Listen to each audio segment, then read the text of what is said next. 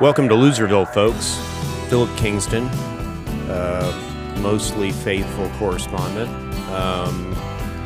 Tyler Wade is remote doing the work of Wabash, who's going to get apparently pimped on this show every week, regardless of their refusal to buy airtime from us. And we're going to do that. I was back on campus this last weekend for my brother's graduation, and a couple of people have listened to the show. And I find that hard to believe. It's right, got to be just people who care about you. And so they were like, they were intrigued by the explicit rating that the podcast receives. You know, I threw that on there because I swear, and I don't think that's a big deal, but some people do. Well, it was funny. They were like, well, what am I getting into? And I was like, well, Philip, he cusses occasionally. It's not like listening to I'm like, I generally have not, I don't think, on the podcast so far, but I do in my normal life. So, you never know. Well, I'm not trying to hold you back. You're trying to keep yourself FCC clean so you can use tapes of this for your next gig? For whatever that next gig becomes. It was just, very funny. They're like, wow, explicit rating. I'm like, yeah, we have fire takes on Dallas politics.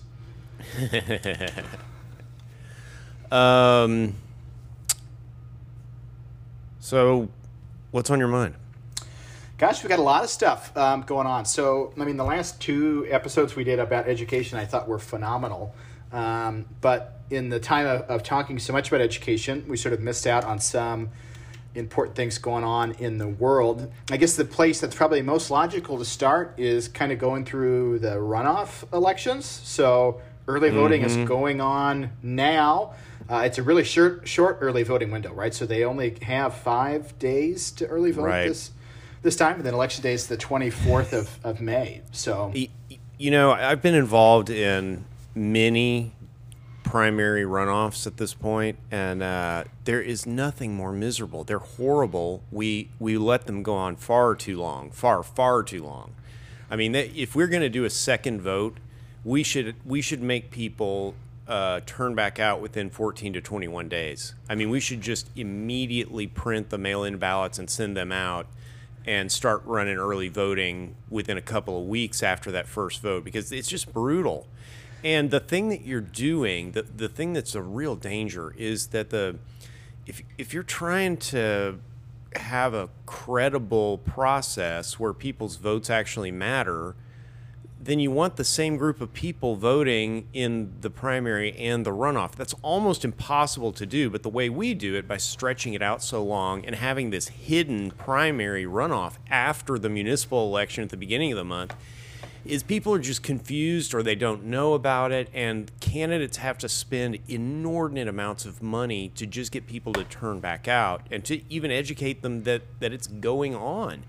And so you run the risk of just having a totally different group of voters pick the ultimate nominee, and it's not reflective of the will of the people who consider themselves one party or the other. New York corrected this recently by going, I think, across the board to instant runoff or ranked choice voting, however you want to describe that. And it worked really well. I think everybody's very happy with it, and it creates a situation where you can always think of a group of people, candidates, like 5 candidates or whatever, and somebody finishes at 40% in a group of 5. That person is the fucking nominee. Mm-hmm. Like, the chances of everybody else's second choice being somebody other than that, it's just never going to happen. So if you run a runoff, you just don't know who's going to show back up. And if you do it as ranked choice, everybody puts down what their second choice is, and in some systems, third choice, fourth choice. But it takes all that effort out of it, and it's a much truer reflection of the actual will of the people, which is supposed to be the touchstone, right? Yeah, it's crazy. It's funny. I went and voted on Monday, and then I was playing golf over at Tennyson and with a couple of friends, and they were like, "You voted?" Like I had my sticker on. Like, "You voted today?" And I was like, "Yeah, I voted." And they're like, "What are we voting for?" And these are people that generally are pretty plugged in, right? And I'm like, well, part of this is we vote so often in Texas because we don't actually want people to vote, right? And so if you confuse the hell out of people but know that there's a certain demographic of people that will vote every time, right, it is easier to sort of rig the outcome. What I don't understand about it is, runoffs can produce sort of craziness, right, because they are so unpredictable, right? It literally is just who paid enough attention to come back out again, and could, play its way into some sort of crazier outcomes. On the Republican side, right, there's one of the ones is for the railroad commissioner race, right? And you've got an incumbent railroad commissioner, and then this person who was in like a nearly nude ad, right? And there's a chance the only that Republican I like this year. There's a chance she could win, right? And I would have to think that again. There is no way that it could get worse. Like literally, the person she's running against has ignored the Open Meetings Act multiple times, but of course, because there's limited enforcement mechanisms, it's just getting away with it. That's an extremely lawless commission. Yeah, the Railroad Commission is just a whole mess and definitely needs to be cleaned out. But yeah, you look at these, and so they produce outcomes that they have the potential to produce outcomes that are pretty strange. And I would think that establishment type people would want to try and reduce that happening as much as possible, to where, it is crazy to me that we're still doing runoffs. I mean, it just is wild. But we are, right? So probably makes sense to talk about them to some extent.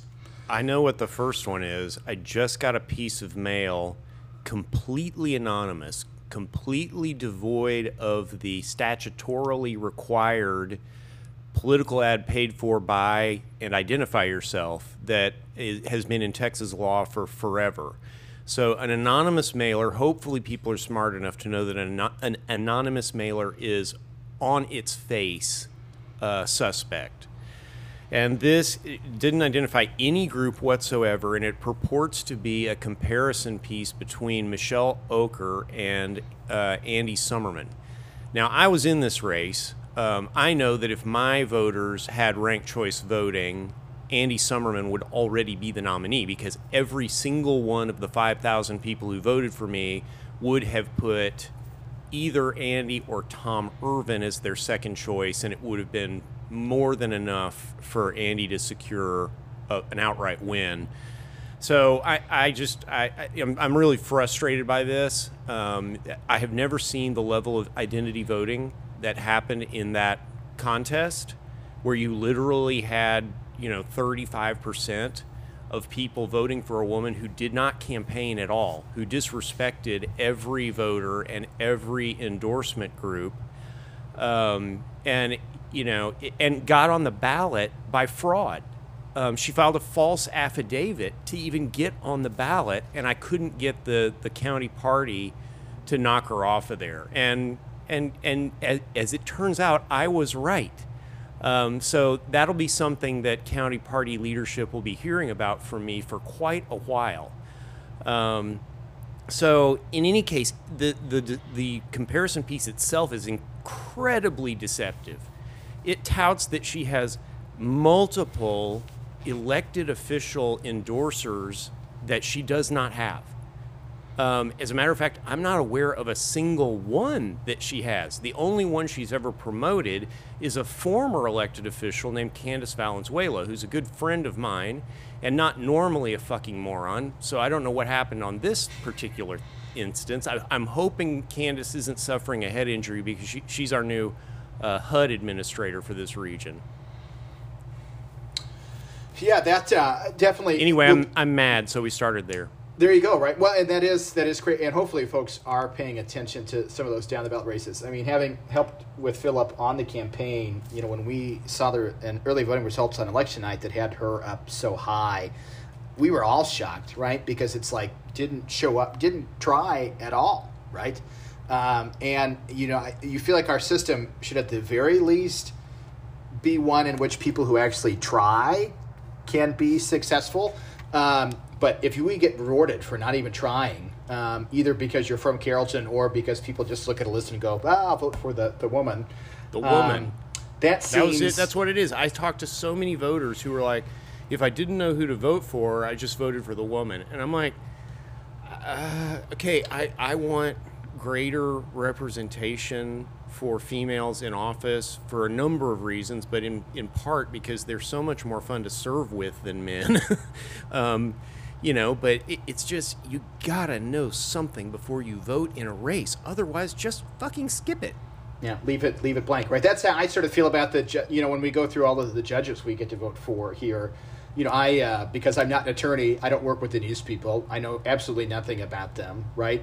I typically look at the Bar Association list, and see how lawyers rate them.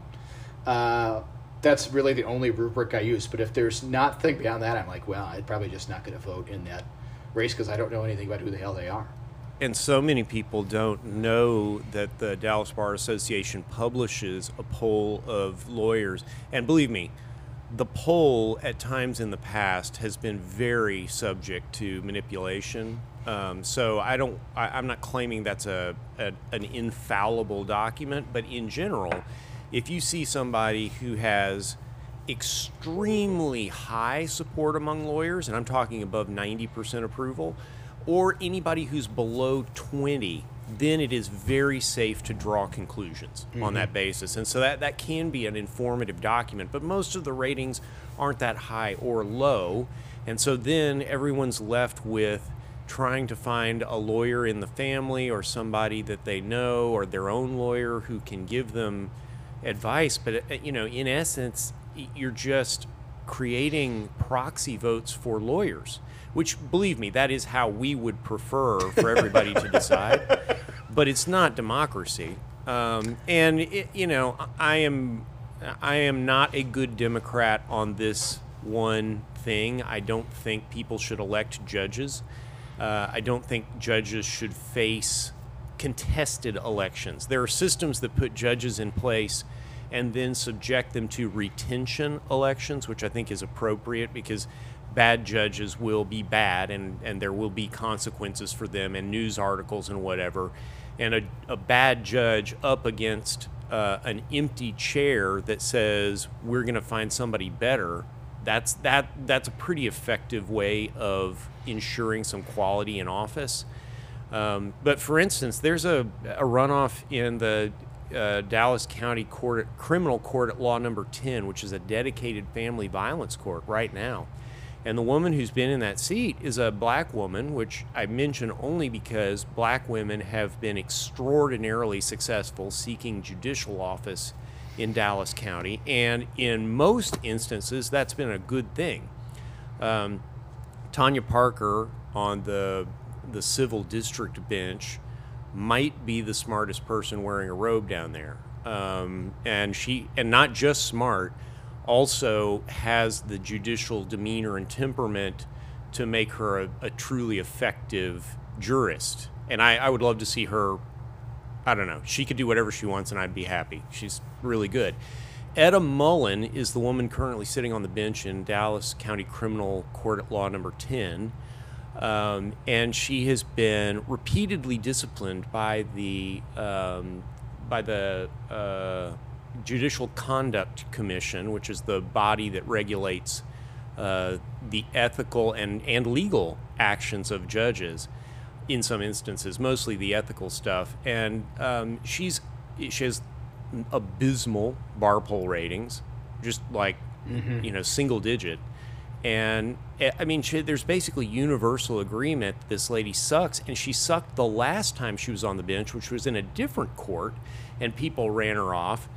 And so somehow she got back on this bench, and it has been 4 years of absolute mismanagement of one of the most important courts in the city of Dallas, the one that protects children and battered and abused domestic partners. And so it's really to me it drives home the gravity of the problem of how we select our judges. But let me repeat: Dallas County Criminal Court at Law number 10. Everybody is going to be able to vote in that race if you live in Dallas County and are registered to vote. And her name is Etta Mullen, and you're going to vote against her for I can't remember if it's Monica or Monique Bracy Huff. Yeah, Monique, I think, right? Yeah. Who is a fine lawyer and will do a fantastic job. And if you just feel the need to vote for a black woman, Ms. Huff is a black woman. Your prayers are answered. That one we really need to clean out that particular court, and that means that Judge Mullen has to go. On the Dallas County level, right, the other one is Dallas County clerk, right? So John Warren, the current clerk, is in a runoff, also one that doesn't really make sense. Any dealings that, I don't know, I have had with the Dallas County clerk's office, which was mostly around when I moved to Dallas, they seem to be doing a decent job down there. One of those that is a head scratcher. I don't really know why that's They're okay. Yeah. They're okay, Tyler. The software we used to have that allowed people to search for records, particularly court records, used to work, and now it does not. That's not great. Not a great thing. Yeah. Well, but it's not entirely John's fault. All the counties have gone to the same system, which I don't believe was mandated by the state, but it was, I think it was adopted by their association. There's a county clerks association. And I don't, I always suspect when it's a procurement that produces a bad result that somebody had a boat payment to make or whatever. But so I really don't know who's to blame for our bad stuff down there. But there's other stuff. Every other record-keeping entity has a searchable database of elections records, campaign finance reports, that kind of stuff. And currently the county website isn't even updated with the 2022 campaign finance reports of most of the candidates. Even, again, to go back to Andy Summerman, just because I know that he filed timely, there should be 2 or 3 more reports that I know he filed that have not been published on the website. So John Warren is a close friend, and I support him. Melissa and I endorse and support him. I encourage everybody to go vote for John Warren because he's great, he's responsive, and the office is so much better than before he got there. So it's not a question of he needs to go, but there are improvements that could be made, and I think John should probably understand that some of why he is in a runoff is because there have been some missed opportunities. Yeah, then turning into some, I guess, more of the state and federal races that are happening in Dallas County. So one of if there are top tickets in town, one of the top billings is the race to replace Eddie Bernice Johnson in U.S. House District 30 between Jasmine Crockett and Jane Hope Hamilton. Eddie Bernice Johnson has endorsed Jasmine Crockett. Jasmine Crockett, wrapping up her first term as state representative for District 100, right, was a big leader in the Democrats' walkout over, Governor Abbott's voter suppression measures. I feel like this has been a really ugly campaign. Jasmine just missed out. Disgusting. Yeah, Jasmine just missed, avoiding the runoff in March.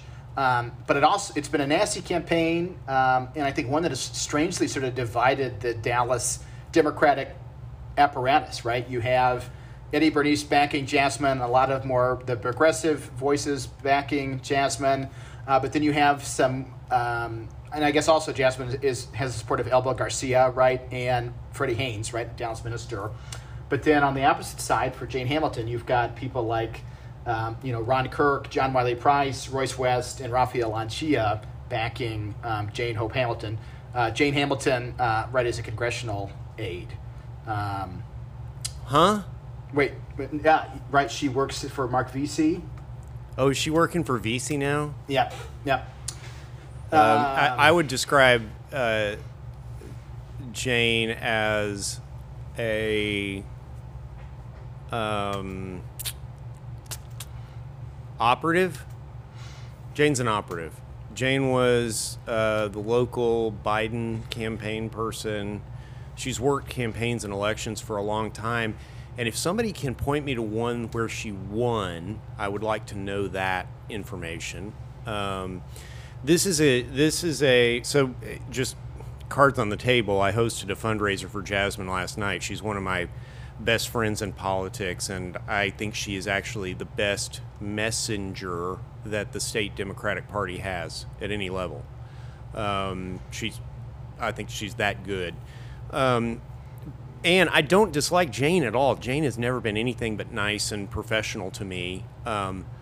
But the way she's run this race has really damaged my opinion of her. The insanely nasty attacks that she's launched against, what everyone agrees is a rising star in the Democratic Party, and the person who, if she wasn't the author, she was a primary author of the most effective thing the Democrats did last session in the House. It's gross. It's really a gross way to operate, and I think it's a mistake because I think Democratic voters hate negative campaigning against other Democrats. In certain instances, maybe you get away with it, but I don't think this is one of those instances. And I don't know. I'm disappointed and really kind of grossed out. The crazy things they say. They're saying that she's like Trump backed, which is, because of the whole cryptocurrency piece. So I tweeted my endorsement list, and the Next Generation Action Network, I thought it was excellent, replied back to me, and they have this whole website, right? That's like the real Jasmine Crockett, and it's just these hit pieces of things that are just, like crazy. They're crazy.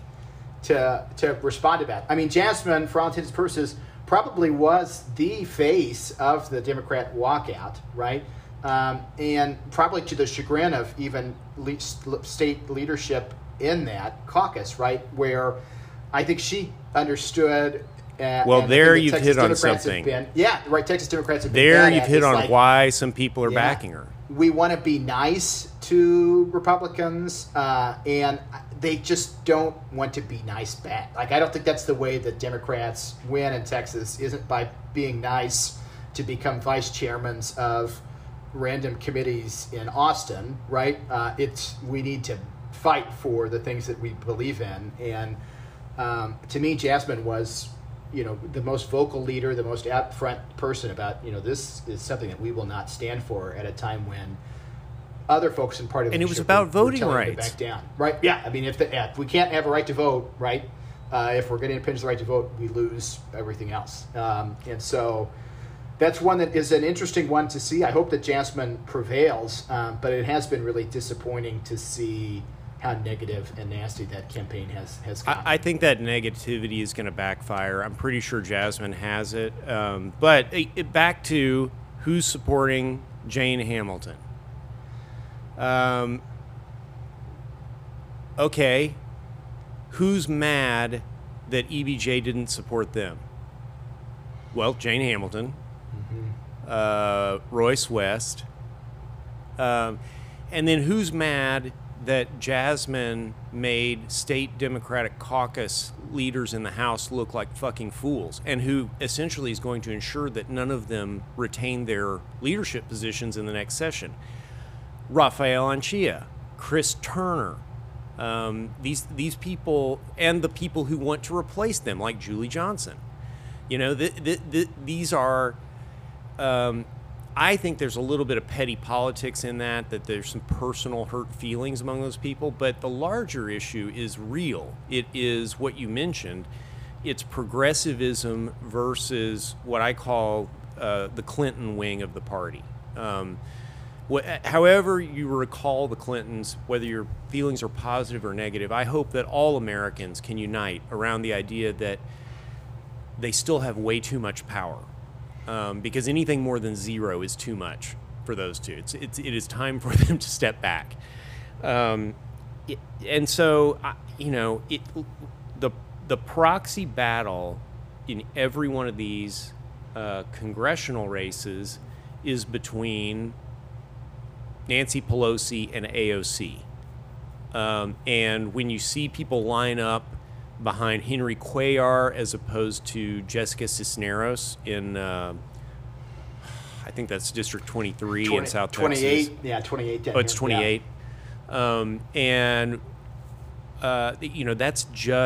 That is just who will vote for speaker, who will vote for which candidate for speaker. You can point to things Nancy Pelosi has done and say that they are positive. I look and I see her not wanting to give any vindication to very, very popular progressive ideas and missing opportunities. And I have literally never seen a national figure who's worse at messaging than Nancy Pelosi. I think we'd be way better off with at least a more centrist Democrat, Yeah, like a Tim Ryan, right? Even who's running for Senate in Ohio, but if not a real progressive. Ro Khanna has always struck me as probably the best speaker candidate. But it's the same thing that's going on in the Texas House. There's a battle between. Now, Chris Turner has said he's not going to put himself up for party leadership, for caucus leader anymore, and that's kind of funny because it wasn't ever going to happen anyway. It's not his choice.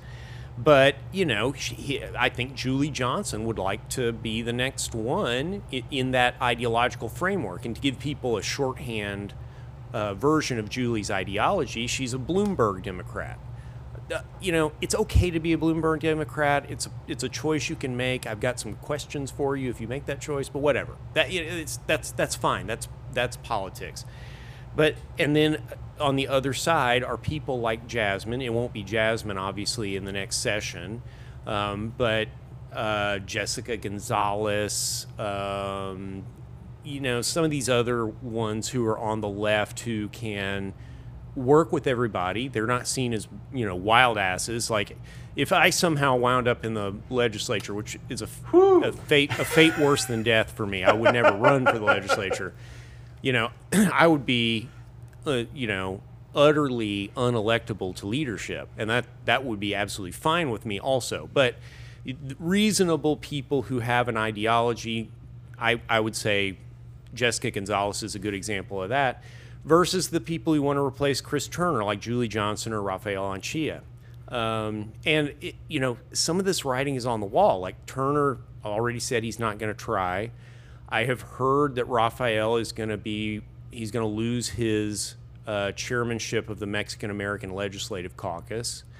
Joe Moody, who was the vice speaker this last time, is kind of a bone that was thrown to him for arranging for the Democrats to support Dade Phelan for speaker. He is widely held to have misled members about what the Republicans were willing to do in terms of amendments to the really bad bills in order to get Democrats to come back from the quorum break. And there are multiple stories to the point, and Joe's a friend. I mean, I feel bad kind of saying this, but I think whether intentional or not, he really misled his own party, and people's feelings were badly hurt because there are people who would not have come back other than they thought they could massage the election bill, the transgender bill, with enough amendments to make them less harmful. Which is just not going to happen, right? I mean, and I think along these sort of similar... It could have, if you had leaders who are willing to hold the party together, create solidarity in the caucus, and use it like a hammer. I mean, what would have happened if they never came back? Under Texas law, nothing happens. Yeah. They could stay gone forever, and eventually someone would just have to call an end to the session. Yeah. Well, and sort of proxy fights, I think, continue, especially of this, what I would call more of an appeasement stance versus one that's going to be a reactive stance, in House Representative 114, where you and I both live, right? I will say I was someone, admittedly, that you could probably call it ageism of some sorts, right? But when I saw that John Bryant had thrown his hat into the ring as we were heading towards the March 1st primary, it was one that at least gave me pause, because I'm like, we've got all of these young people that want to run, and then we have this real old guy running, right? And thinking about where I want the future of our country to go. I thought that John Bryant's experience, while valuable, was one that I had questions about, right? Now, how things shook out to where his opponent is... Yeah, it's ageism. Yeah, right. That is, right, to a T. As things shook out, right, his challenger is Alexandra Guyot, and I couldn't be more of a... Alexandra Guyot. I couldn't be more of a, a loud supporter of John Bryant for a number of reasons. One, I think John understands that you will not win or achieve success in Austin by being nice to Republicans, because they aren't interested in working with Democrats. They're interested in continuing their hold on power by hook or crook or any means possible, right? I also was skeptical of Alex because she got the endorsement of the Dallas Morning News, which is not always a kiss of death, but one that in Democratic circles always makes me at least question somebody's bona fides. And I feel like John is definitely the voice that we need, representing 114, to be that fighter for the values that people in our part of Dallas, hold pretty strongly. Well, and I would say that the other person in that field who could potentially have been that person is probably Chris Leal. And it is worth noting that Chris Leal and Kendall Scudder are the Chris and Kendall both, right, could easily have been that, and they've both endorsed John. Yeah. Yes, they both endorsed John. Kendall is not a progressive, and he admits that freely. He has a set of values that were given to him through his background, and I respect them. But he's a hell of a communicator, and he would have been, a loudmouth in Austin and not nice to the Republicans and all that stuff. So we had three guys in that race who I thought were pretty valuable, credible. I mean, nothing against Alex Guyot or Charlie Gearing. Those are fine people. I like them both. But we had three that were kind of standout. But John's he just knows more. And if he's willing to do this, then God bless him. The guy obviously has nothing to prove to anybody at this point. He's just so angry at the way Chris Turner and that crowd have run the Democratic caucus from the minority and not made any headway or any gains at all. He's upset. And I've had many conversations with him about this. This is a friend and mentor to me. So, you can say I'm in the bag for him. That's fine. I don't give a shit. I'm smarter than y'all. In this one narrow field, so I would say that race, I think it's fine. I think it's going to be John, but it's really interesting to hear what the Alex Guyot people are saying about John. They're making nakedly ageist attacks on him, for one thing. And they are, here's the one that makes me insane. I really need to up my dose of whatever meds I'm going to take, because I hear so many things that make me lose my mind now.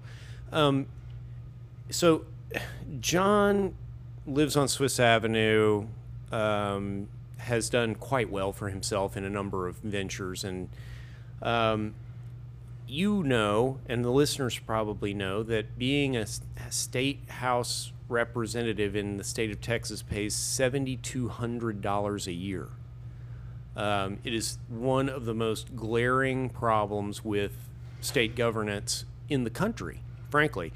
And the Guyot people are telling people that the only reason John is running is because he went bankrupt. So I would like Ms. Guyot to explain to me how bankruptcy is cured by $7,200 a year.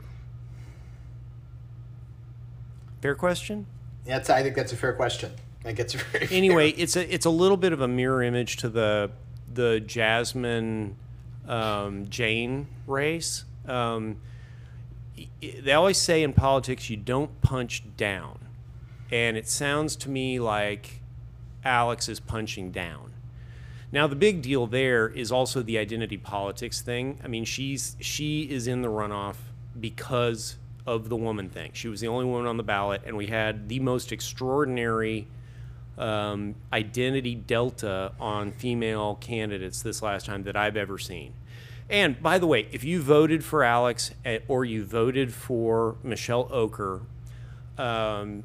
and you want to be offended that I'm saying that you didn't exercise any independent judgment and just did it because of an identity politics thing, die mad. That's, I mean, a very interesting race for sure. And yeah, I mean, when we were looking at those crosstabs all night, that was the thing that stuck out to us a lot. And again, there's not also, I guess we should say, nothing wrong with people voting for women just because they're women. If that's a direction people want to go into, that's fine, right? But people are fair to have questions about that as a strategy, right? Another race. It's dumb. It's dumb as fuck. It's dumb, right? It's not it would be no better than going and voting for every man, right? I mean, neither one is a particularly. There are thousands of qualified women who run across the country every cycle, and they should be voted for, and they should get into office, unless they're in a race with people clearly better than they are. And then, for God's sake, read something. Alex Guillot came to see me before she ran, and on the advice of a good friend of hers, who's a very good friend of mine. And so we went to lunch, and I asked her a bunch of different questions. I said, look, I'm just trying to get a shorthand version of where you are politically. You're good with the progressive groups, Texas Organizing Project, Workers' Defense Project. These were not names that were resonating with her. That I didn't get the sense she had heard those names.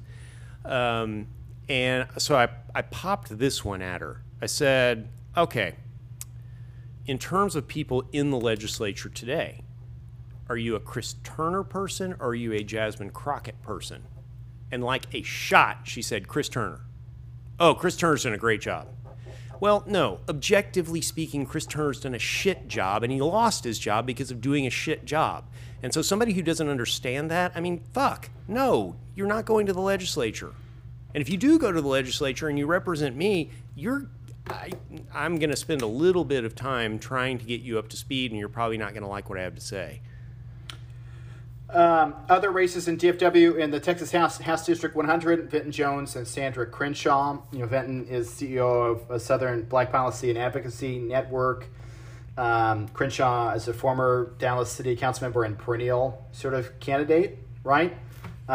It seems like most of the Democrat establishment, moderates and progressives, have sort of coalesced around Vinton's campaign, and so that one seems like it will go that direction, which you hope, but I mean, Sandra is in that race not because she campaigned at all, but because she has name ID, and she finished first in the runoff. Yeah, right? And it's or in the first election. It's ugly. I mean, this is ugly, and Sandra Crenshaw is a really hateful person. Now, in her defense, Sandra admits, if pressed, that she should probably take her meds. So I do want to have a little bit of grace for her, because the things that she's saying, I don't think she always has the kind of internal control over that we would hope people would. But obviously that's a cautionary statement about putting her in any position of leadership. And so, this woman, when she was serving on city council, and this is back in some of the really bad old days when we really didn't pay at all for council service, she became homeless. She was living in City Hall for a period of time. And that is not negative against Sandra. That is a problem of Dallas's system of governance. Her people elected her. And I got to tell you, back then, she made a lot more sense than she makes now. She's a very bright person. So that is really not a knock on her. I'm just telling you, she's had a rough go of it.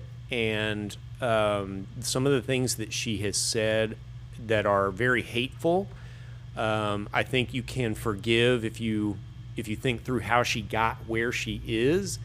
But where she is should not be the Capitol building in Austin.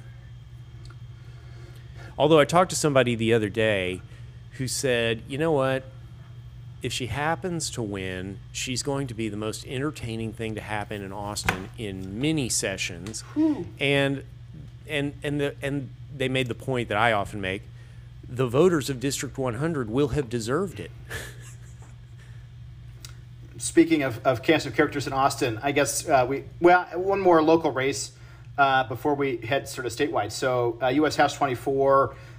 This would be a Democrat that would challenge Beth Van Dyne in the fall between Derek Gay, who is a Marine Corps veteran and a business person, and accountant Jan McDowell. Jan has run a couple of times before for that seat and has lost. I happen to know Derek through this random sort of friend of a friend situation, but one of my fraternity brothers in college grew up in Ohio. His brother was great friends with Derek growing up. And so know Derek as a friend of a friend. Great man, again, has been a Marine Corps veteran, a successful business person. Though that military veteran, candidate we've tried as a Democrat against Beth Van Dyne in 2020 and didn't have success. Maybe there's hope that it could be a little... Well, her opponent, Kim Olson, was Air Force. Kim Olson did not win the nomination. No, who was the one that ran? Candace Valenzuela. Okay. Kim Olson has a less stellar record than this gentleman, Mr. Gay. So that is explainable through some different things. Kim Olson would have been beaten much worse than Candace was, I believe. Okay. And I'm not everybody agrees with me on that. Kim has her fans, and I don't have anything negative to say about her other than her record isn't helping her a lot. That one, it's the redistricting. So they drew it to protect Beth even more, right? Oh, yeah, it's impossible. So what Derek and Jan are running for is the opportunity to put up the best fight they possibly can with the hope of either making gains in the future or also, and no shame in this, being rewarded in some other way by the party, which is, I've often said, as Democrats, we don't do a good enough job of. These Republicans run in suicide races where they can't possibly win, and they get rewarded by the party. They get jobs, they get appointments, they get other things. And I don't see a real problem with that. As long as we're not actively promoting, jackasses, if somebody does something for the party and running in an unwinnable race is definitely doing something for the party, I believe they should be rewarded. Now, the thing is, I could be wrong. You go by the chalk in politics and you're going to bet wrong. I was probably the chalk in my race. And it didn't. That's not what happened at all. So Beth Van Dyne, anything could happen between now and November. I mean, she's pretty terrible. Right? She might have somebody else kill himself in her front yard. Like, this is a woman who, the minute she got elected mayor in Irving, just threw her family in the garbage and has been. People can live how they want to live, but you run on family values and your kids in the pictures and all this stuff, and then you throw that away the minute you're in office. I think what you see is a lack of integrity and a lack of real values. She is a construction. It's just a completely political animal and seemingly a real bad time. It's interesting. I've debated her a couple of times at Texas Trib events or whatever, and she's charming in person. It's only when she's not capable of being confronted that she says awful things about Muslims and awful things about other women. I've heard that. Awful things about Latinos. Awful. She's dark, nasty inside, but she covers it up and has a veneer of friendliness when you talk with her. And I don't know. It's very strange. There's also a little bit of lack of light behind the eyes, which is just not a great asset. Okay, statewide races. So the top one statewide is probably Attorney General on all sides, right? So incumbent, indicted. I always like saying that. The indicted incumbent Attorney General Ken Paxton, twice indicted, I think. Attorney General Ken Paxton against George P. Bush on the Republican side. I think everybody expects Ken Paxton to win. I'm fascinated by that. I don't understand it. Yeah, right. Those people just seem to like him. And unfortunately, the Bush name, right, has been so hurt by the Trump wing of the party that I think that drags George P. down a lot. George P. also not real great at his current job and has seemingly sold his soul to cater to that ultra MAGA crowd. He almost ruined the Alamo. I mean, Jesus. Land commissioner is literally the dumbest, easiest job in state government, and he couldn't do it. Yeah. So that's an interesting one, and probably one that if the Democrats have circled statewide as being the most vulnerable Republican, Ken Paxton would be at the top of that list. And so consequently, right on the Democrat side, that race is also probably the most important one or interesting to watch statewide between former Galveston Mayor Joe Jaworski and South Texas. Dallas Mayor, Galveston Mayor. Galveston, pardon me, Galveston. Galveston Mayor Joe Jaworski and South Texas Civil Rights Attorney Rochelle Garza. Joe Jaworski seems like a really nice guy. He's awesome. Has, I think, raised He's more not a money Democrat, but he's awesome. And Rochelle Garza is somebody that I think we feel pretty excited about. She has a really strong track record of fighting for, reproductive rights in South Texas, and I feel like would give Democrats a better chance of knocking off Ken Paxton than would Joe.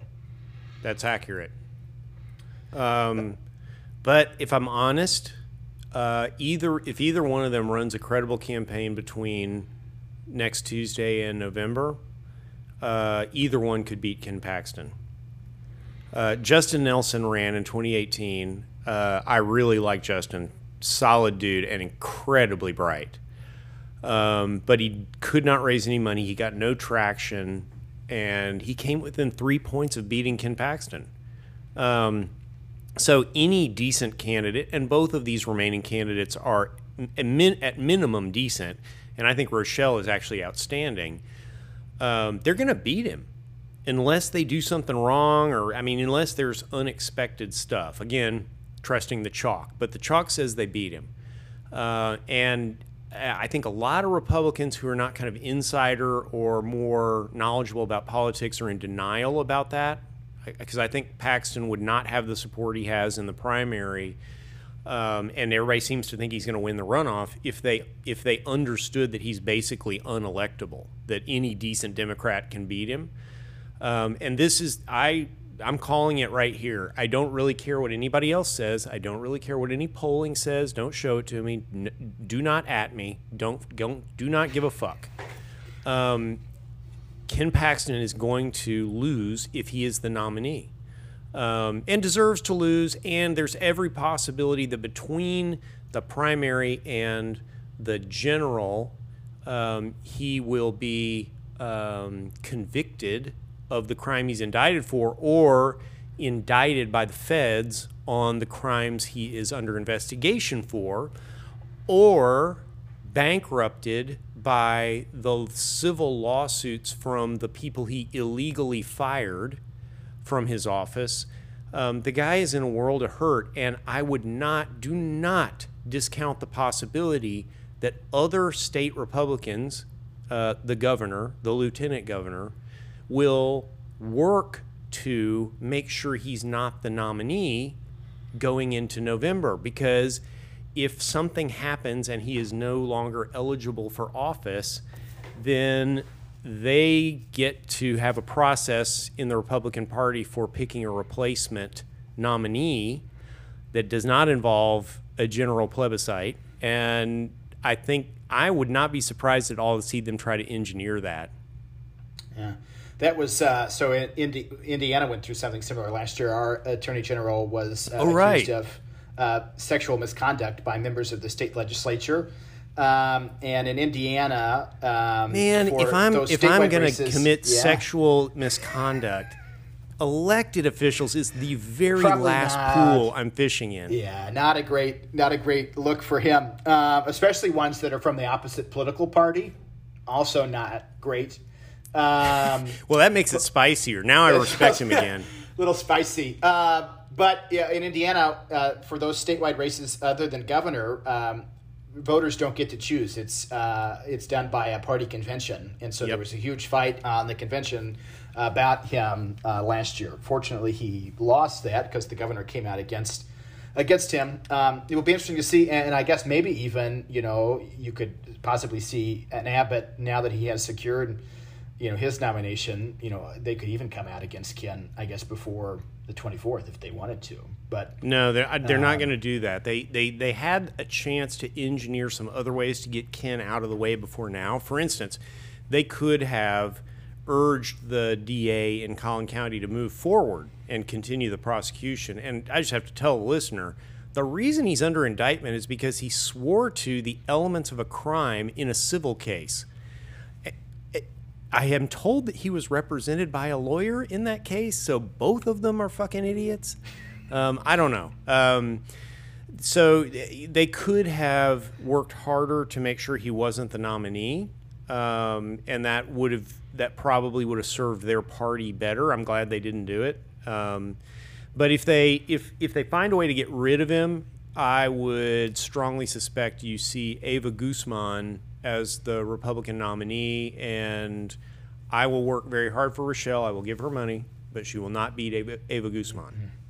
She can beat Ken Paxton. She cannot beat the standard replacement level Republican. Yeah. Other statewide races on the Democrat side, so Lieutenant Governor Mike Collier, Houston area accountant, and then Carrollton State Rep Michelle Beckley. The polling that was out this week from the University of Texas seems to favor Beckley, but a lot of folks undecided in that race. Collier, of course, came within 5 points of beating Dan Patrick in 2018. This is an interesting one. I think Collier has raised a lot more money than Michelle has. I think seemingly would give, again, Democrats a better chance of beating Dan Patrick. I do worry that if he doesn't run away with this, I don't think that bodes well for his chances in November. How do you relate a primary runoff outcome to chances in November?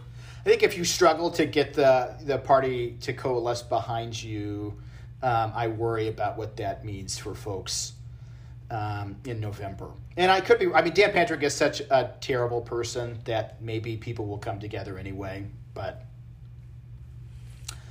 Yeah, I don't know. I don't know that I see a strong correlation between margin of victory in a primary runoff and performance in the general. But I would be willing to see people's data. There is somebody listening to this podcast who knows more about that data than I do, and will probably send it. So I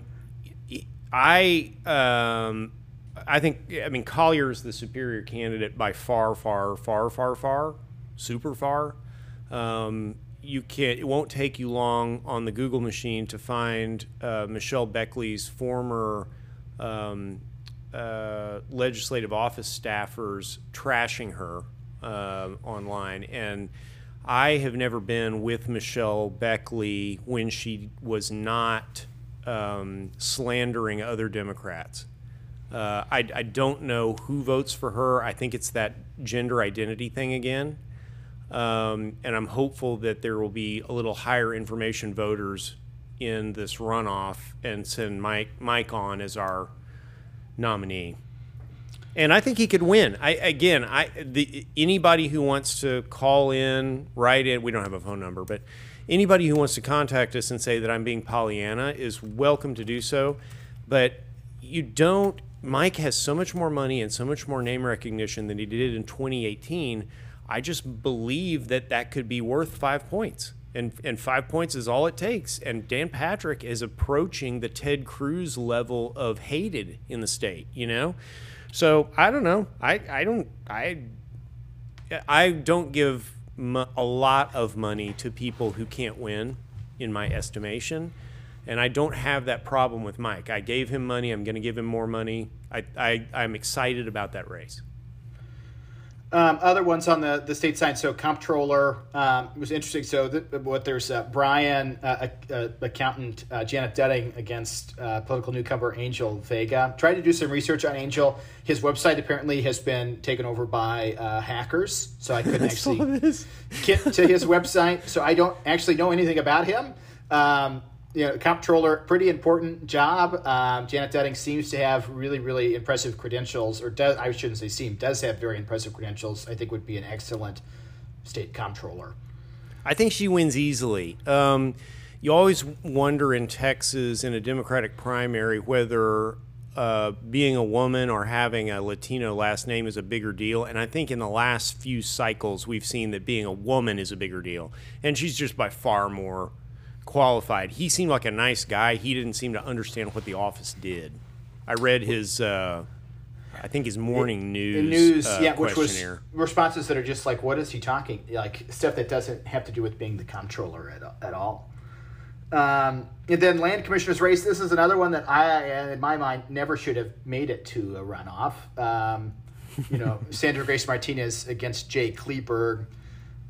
Jay ties to the King Ranch family, has actually been a conservationist, right? Being land commissioner deals with that a lot. Jay Kleberg, to me, seems to be far and away a much more qualified and much better candidate. Yeah, and, okay, so back to the woman and Latino, when they you would right? think she'd be like on rails, but you got to understand how South Texas reacts, where her votes are coming from. You got to understand how they react to the Kleberg name, and that's why he finished so far ahead. I think I anticipate he trounces her. Those are most of the interesting statewide ones. If folks have way too much time on their hands and want to look at some South Texas runoffs, I could talk about them quickly. I'm here now. But a lot of these proxy fights, again, between the progressive wing of the party and a more moderate, sort of conservative wing of the Democrat Party. The big one, we've already talked about Henry Cuellar and Jessica Cisneros. Also interesting ones, U.S. House District 15 between Ruben Ramirez and Michelle Vallejo. 15 is a top target among Republicans. Biden won the district narrowly. GOP, their redistricting made it a little bit more redder, which led to the incumbent, Vicente Gonzalez, to actually leave and run in a different district, right? District 34. Ruben Ramirez is an attorney and an Army veteran, ran before.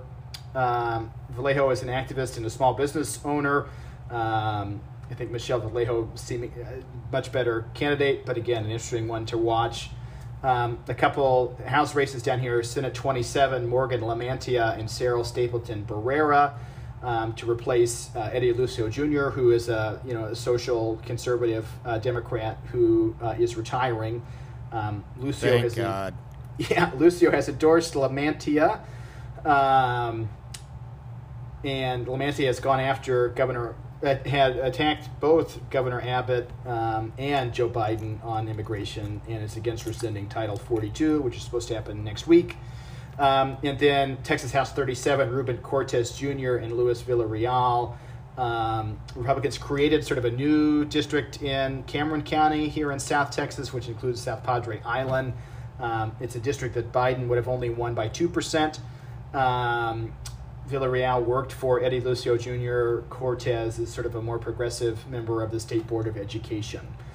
So some interesting proxy fights of this moderate progressive fight happening in South Texas, if you want to have things to Rule watch of on election thumb, night. if you see a new district that was drawn and the analysis is that Joe Biden would have won it by any less than 5 points, it's probably red.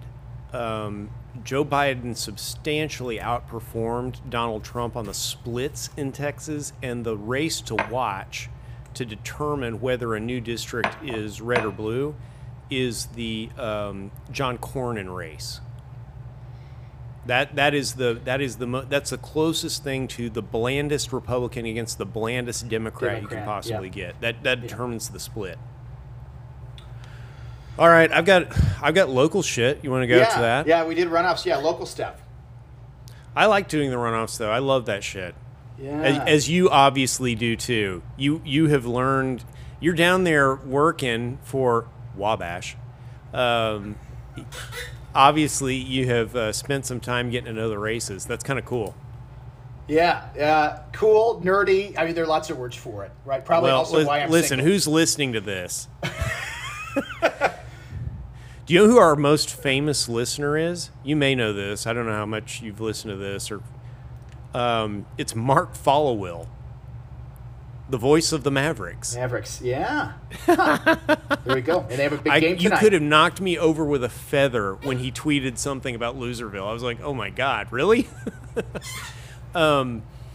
Okay. Last week, was it last week or was it the week before? Last week, I think. Council adopted a suite of changes to the affordable housing zoning regulations. Two different programs. One they called MIH, mixed income housing density bonuses. So extra buildable envelope that you get on your property for a certain amount of affordable housing that you offer. And they're fairly liberal about what they call affordable housing. They're very, very liberal about how they're defining the income limits, which is different than how the federal government is doing it currently. And you get more units and more height by right. You don't have to go to the city council and ask. You simply have to provide proof of affordable housing. And they defined the income limits in a way that will allow developers who are charging $1,800 a month for a one-bedroom apartment in the city of Dallas to receive these bonuses. The other key piece of what they did, well, the biggest thing that they did, probably even bigger than that, is they adopted a fee in lieu of providing affordable housing. So for luxury developments, places where the developer just doesn't want to do affordable housing, and this actually does make sense in some developments like luxury condo. There's not a real good way to build affordable in luxury condo. So they can pay a fee in lieu of providing the actual units, and council passed a fee that is high enough that a lot of developers are going to choose to build affordable housing rather than pay the fee. Fee goes into a housing trust fund that's used to build affordable housing in other places, so that's not bad, and we're not going to be angry at developers who choose to pay the fee. But other part of the MIH program, the mixed income housing program, that is worrying the shit out of me, I don't know how else to say it, is that they increased the incentives to build housing in blighted areas of town far beyond what they did in what we call high opportunity areas of town. So in the affordable housing world, this is a problem. The United States in 1968 started building affordable housing using federal money, and it was a fantastic idea that was ultimately undone by extremely poor execution, primarily because of the ability of cities using zoning and using other political processes to concentrate all of that affordable housing in the same neighborhoods, and it increased segregation. Dallas used we call them projects. The projects, right? Yeah, everyone, when people hear affordable housing, they immediately think of Cabrini Green in Chicago, which is no longer standing, much less operating. So you can start to forget that if that's your racist idea of affordable housing. But it's not untrue that places like Cabrini Green or places like Jamaica Queens have not done well by the people who needed the affordable housing.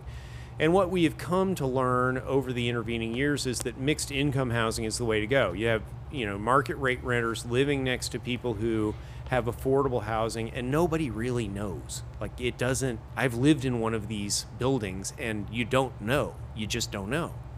So, in 2014, the city got sued by HUD over this problem. Dallas had gone from a city in the 1970s that was desegregating to literally the most segregated large city in the United States, a title we still hold to this very day. And the way we did that is we put all of the TDHCA, Texas Department Housing, and something, I'll put it in the show notes. All that money and all the HUD money in exactly the same areas. And it's a very few census tracts in southern Dallas. And what it did is it concentrated poverty. So, you know, one thing that people have learned about urban development is that when you live in proximity to people who have more resources and better schools and jobs and transportation, you tend to do better. And when you live in places that have no transportation, jobs, people with resources or good schools, you tend to do extremely poorly, and you get effects like generational poverty, which is not a feature that exists in many other developed countries. So the rule from HUD that came out of a lawsuit that was filed by the Inclusive Communities Project, which is an affordable housing advocate here in Dallas and a law firm.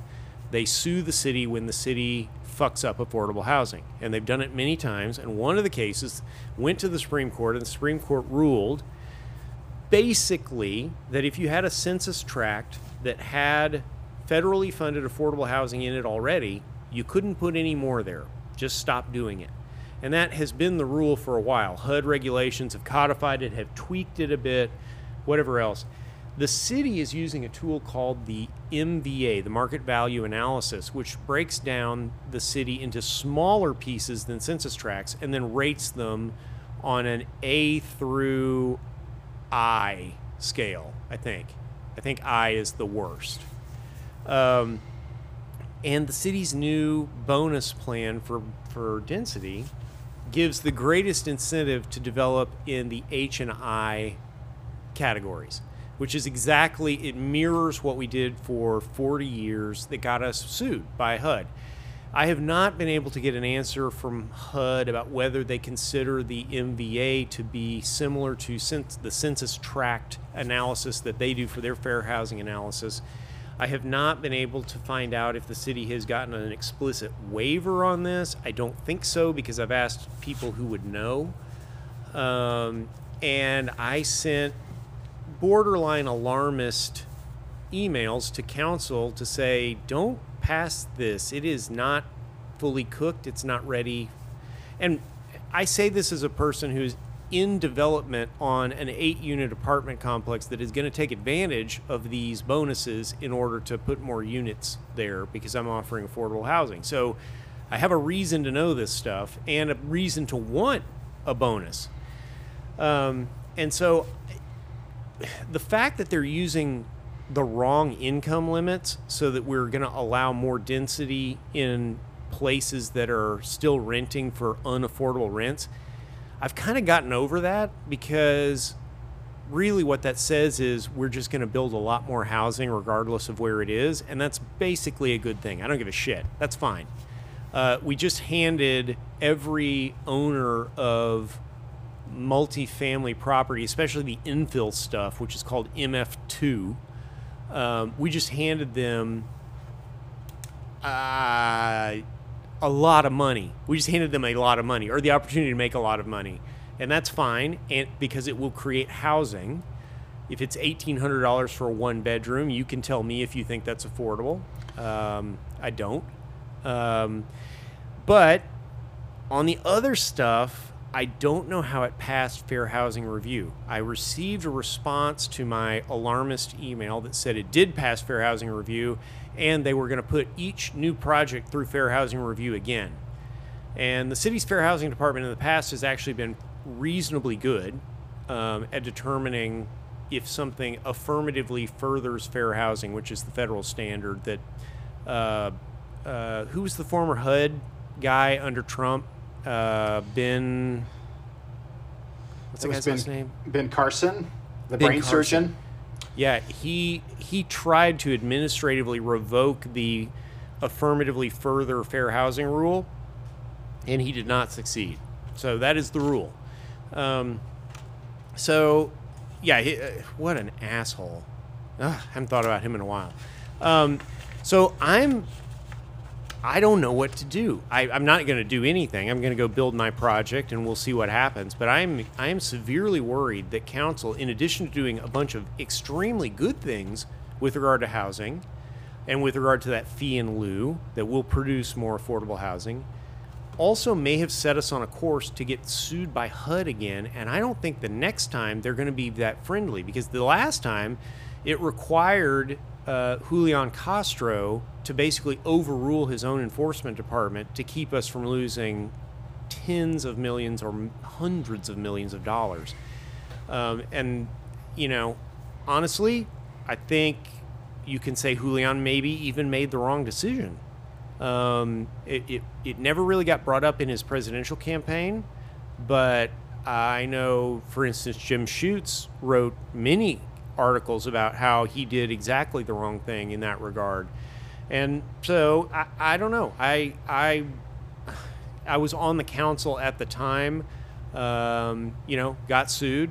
Don't love that part. And so I'm a little sensitive about it, I guess. And I'm in the industry, so I'm a little sensitive about it. But I will watch, I guess, with curiosity what happens going forward. Who takes advantage of the program, who doesn't, and where the housing develops. Also, you can look at the MVA online. If you Google Dallas Market Value Analysis, the city has a website where you can look at each property, and it goes down to a very fine detail level. And it's fascinating. And you can look at where your house is in terms of how Dallas rates the quality of your property.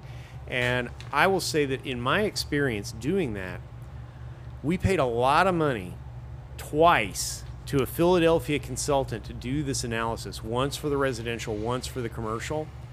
I find it to be the least reliable indicator of the quality of real estate that I have ever seen. It looks almost like it was dartboard shit.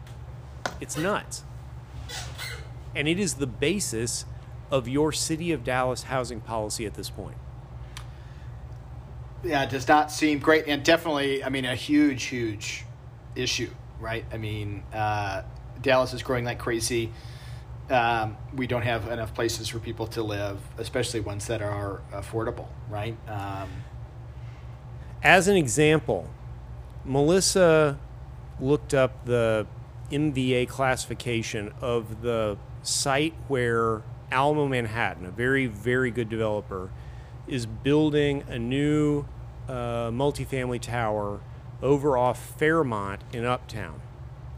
Now, I can tell you that they bought it years ago. It's where their offices have been. But that if it came on the market today, the dirt on, where they're building this building would be $200 to $250 a square foot, which should tell you something about the value of the property. In the MVA, it is listed as an E-grade property, A, B, C, D, E, leading me to question, where the fuck is the A property? Mm-hmm. Mm-hmm. That's very, very interesting. You didn't sound that interested. No, housing. I just wonked out for about 10 minutes. That was a big wonk moment for sure. Real estate developing, not a thing that I know a lot about. I do know about paying rent and trying to find affordable housing units, and know that it's a huge problem for the city. And so to me, seemingly anything that would make Dallas's already not great racist history of housing worse, generally something I would not be a fan of. Yeah, it seems bad, right? Yeah, it seems that seems not great. Other things going on in Dallas. Our mayor is spending his time, rather than focusing on affordable housing, saying crazy things on Twitter. I had not a walkout. How is this news? I had a meltdown moment about it yesterday on social media. But Eric Johnson forming the special committee to look into sports teams, professional sports franchises, and attracting new ones and retaining existing ones. And then there were people that I generally think seem to have their stuff together that came out and were like, this is a great idea, like Adam Basildua. And I'm like, what in the hell? Like, where what world are we living in? Are they living in where we should be worrying about attracting new professional sports franchises to the city of Dallas? We just spent 10 minutes talking about we have a huge affordable housing crisis, right? Our crime statistics are not great. Our roads are falling apart and are in very poor shape. I mean, God, you could make a list. We haven't figured out what to do with short-term rentals. Who the hell knows if we're going to have enough drinking water to last us for another century of growth? Oh, I saw you tweet about that. And Tyler, that's one thing where you need to relax. If the city of Dallas grows at the fastest predicted rate from the state demographer for 100 years, our current supply is sufficient. Okay, that's good. That's not Dallas the case is the everywhere most in the West. water-rich large city in Texas and maybe in the United States. Check that off the list. Yeah, and look, it ain't great, man. The way we did that is by building tons of reservoirs in East Texas that are not exactly environmentally friendly and haven't done a lot to improve people's lives in East Texas. Yeah. But thinking about, gosh, all of the issues that the city faces, your point is still correct. There are yes. What is his energy on? What is his attention on? And it has never been on the important thing. Yeah, no. And this was something that when he tweeted it originally, I kind of dismissed it as being like, well, that's just a crazy thing to go on about, sort of like attacking Southwest Airlines over having people wear masks. Right. But now that it has continued to become a thing and they're making it an official committee, I'm just flabbergasted at what the hell is going on at City Hall. I mean, there are so many more things that should be demanding the mayor and council's attention than this crazy, crazy idea. Well, I have repeatedly praised the current council. I think in terms of a collection of individuals, it might be the best council that's ever been assembled for the city of Dallas, but they're almost a year in, and the number of meaningful strategic initiatives that have been undertaken by these council members is deficient. Chad West doesn't have to apologize to anybody. He's carried his weight. And I don't think I would give a passing grade to the rest of them. And so there are a lot of reasons for that, a ton of them. And I will, in future episodes, we'll elucidate some of those. Some of those have been told to me in confidence, and I won't elucidate. But there's some stuff the listener can know about that. And if you have questions, send them. But there are reasons why they haven't undertaken larger stuff, but it's their inaction that has allowed a vacuum in the agendas of the city council to allow the mayor to give life and energy to stupid ideas. This being, a big one. Other things. I think we're there, man. Yeah. Look, we've given the people way more content than normal, and so this has been I think a long we can episode. ice the remaining topics until next week. We won't have runoff shit. We may have results to talk about. That'd be kind of fun. Guess, yeah. I think we'll either be. I'll be drinking either in celebration or in sorrow. You drink it, yeah. You're a winner either way in that book. Good to see you, man. Hey, awesome. Thanks. Take care, man. Bye.